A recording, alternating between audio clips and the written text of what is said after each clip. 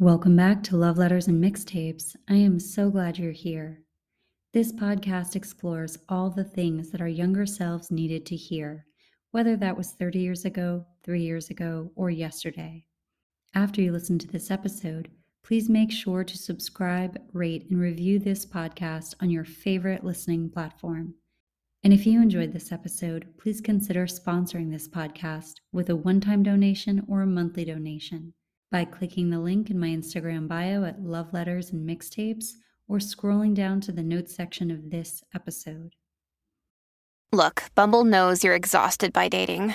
All the must not take yourself too seriously and 6'1" since that matters. And what do I even say other than hey? Well, that's why they're introducing an all-new Bumble with exciting features to make compatibility easier, starting the chat better, and dating safer. They've changed, so you don't have to. Download the new Bumble now. This week, I wanted to talk about that really special, important, and sometimes very challenging time in all of our lives when we are no longer who we were, we're no longer where we were, but we don't know where we're going yet. We just know that the life we used to live, the person we used to be, the way we used to live no longer suits us. And we're in that space, whether that's curiosity, whether it's shedding, whether it's researching, whether it's coming up with ideas of what we want next, but we're not quite there yet. And I wanted to open this episode with something I shared on social media a few weeks ago. And I said, it's okay to want something else and to not know what that is yet. I miss so many things, but more than anything, I miss the in-between stage being part of our culture. I miss feeling focused, purposeful, and aligned. And it's absolutely okay if I don't force myself back into that. The combination of geographic distance, the aftermath of our collective experience these last few years, and a massive dose of life on life's terms has me suspended in a less than desirable liminal space. Now, maybe it's age, maybe it's circumstance, and maybe I'm just a dark rain cloud, but I remember life not feeling like this. And while I can accept that life won't be what it was or what I thought it could be, I'm wondering if this disenchanted fog will ever dissipate. And sure, that sounds like a depressing take on things, but more than that, I'd say I was simply uninterested. The armchair pathologizers will say, then do something radically different, as if immediate reactive action is the same as a powerful inner knowing, as if craving something without having it yet is worthless. I also wish more people were talking about this, because not everything is a problem to be instantly solved. And you haven't failed in the process of learning, deconstructing, questioning, or being uncertain, because uncertainty and discomfort will take you places. And in the meantime, you get to meet yourself over and over and over again. And the curious you, the one who wants things, the one who questions things, is just as worthy as the version of you who goes out there and eventually gets them. Well, whether you agree with what I wrote or you have completely different feelings about it, I think that this topic is really important. This concept of yet, this in-between space, the idea of growing or transforming, and sometimes how devalued or criticized it is in our culture. It's almost seen as if you are not in black and white thinking, if you are not constantly in activity, then what you're doing is worthless. And we forget that so much happens in stillness, so much happens in exploration, so much happens in doubt and questioning and making mistakes. And it's not just point A to point B to point C and so on. For so many of us, in fact, probably for all of us, our journey is circuitous. And that doesn't mean that we've fallen off the path, it means that that just might be the path, that we don't really know what we need to get us to the next stage. And I always think about something my friend Dan said to me many years ago. And he said, if I asked you to tell me what it is that you wanted in your life, that would be your ideal situation, I promise you, you would look back 5 years later and you would have sold yourself short, because we actually don't know what we need. We know what we want. We know what feels good. We know what feels familiar, but we're not really equipped with that prescience to have an understanding of where our journey is going to take us or what those stops along the way are going to teach us. And I'm not saying this because I am having a particularly challenging time these days. I'm saying it because I really agree with that. I really believe in that. I've seen it bring so much to the surface in my own life, whether it was that stillness or that questioning or even that disorientation and that discomfort of things not feeling quite right. Sometimes that was absolutely necessary to get me to the next stage of my life. And I always think about that Ram Dass quote where he says, "Everything is grist for the mill."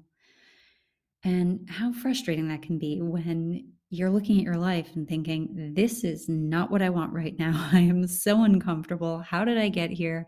I did everything quote unquote right. How is it turning out like this? Why isn't anything working out?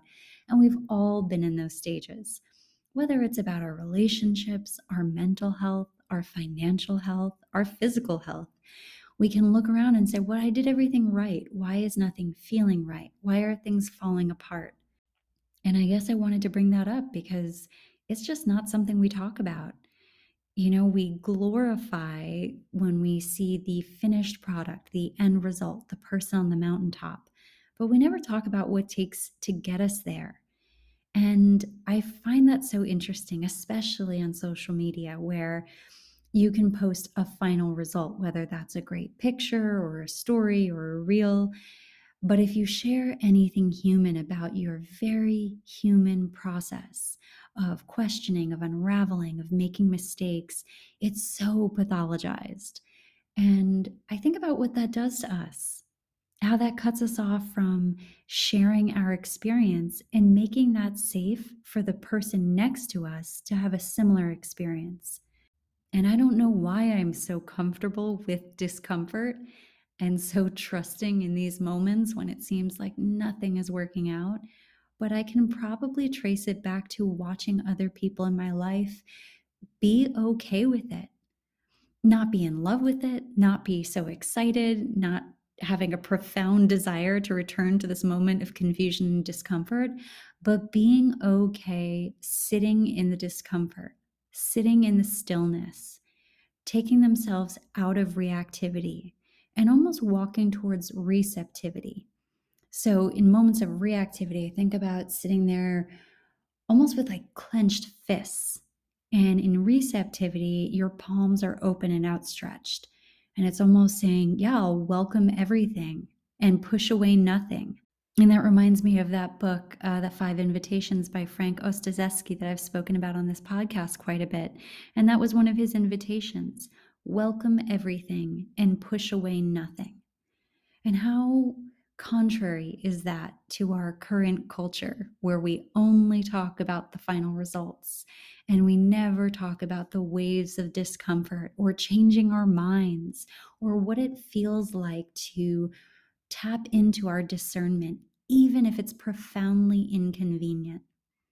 And this won't be my longest episode. It's not my best outlined episode. It's not the one that has great quotes or clinical references, but it's a very, very human episode. And that's exactly what I come here to do, is to open these conversations and to remind you that the world is not all final and finished results. It's not all black and white thinking. It's not all categorizing into good and bad. It's about being able to bring yourself into those spaces of uncertainty and discomfort and trust that it's leading you to something else, that it's not working against you, which is absolutely how I feel like it's working in my own life right now, which is why I'm talking about that, because I wake up every day and my brain is telling me that all of these things are going horribly because it's working against you, instead of maybe these things are unfolding in a way that is leading you to the next level. And that can be really challenging to hear, especially if we're dealing with trauma or complex trauma or things that are very unwelcome in our lives. And that can be really distorted, right? Anyone can weaponize any type of phrase like that. And that's not what this is about. I'm not encouraging anyone to love the trauma in their lives or to welcome it. I'm talking about moments of discomfort. And discomfort is different from pain. And that's where our discernment comes in, because something inside of us might be telling us that, questioning ourselves, questioning our lives, questioning our partner, questioning our path, all of those things are pain. And they're not. They can be a little painful, but they're mostly discomfort. And discomfort is an opportunity. It's an opportunity to look around, to look within, to come up with new solutions, to take counterintuitive actions, to try something new, to get something new, maybe to shake us up and take us off this very rigid path we've been on. There is so much power in stillness, in centeredness, in allowing these things to rise to the surface in our lives without naming them or writing a story about them or instantly pivoting into our grandiose feelings about them or about ourselves. Whether that script is, I'm the best person on earth, or I'm the worst person on earth, or I deserve this because I'm bad, or I've earned this because I'm good. Maybe it's about approaching these things from a position of neutrality and allowing them to almost wash over you and see where they take you. And this is not some spiritual prescription that I'm putting out there. It's literally just a conversation.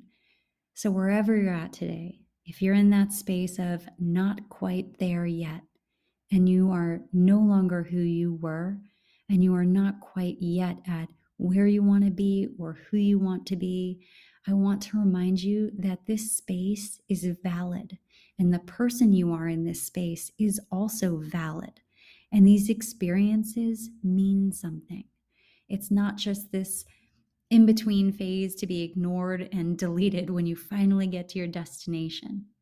Because eventually we will all get to our destination, and everything that's happened along the way will be inside of us, informing us, helping us, turning that switch of discernment on so we can step out of reactivity and really approach our life from the position of observer instead of storyteller.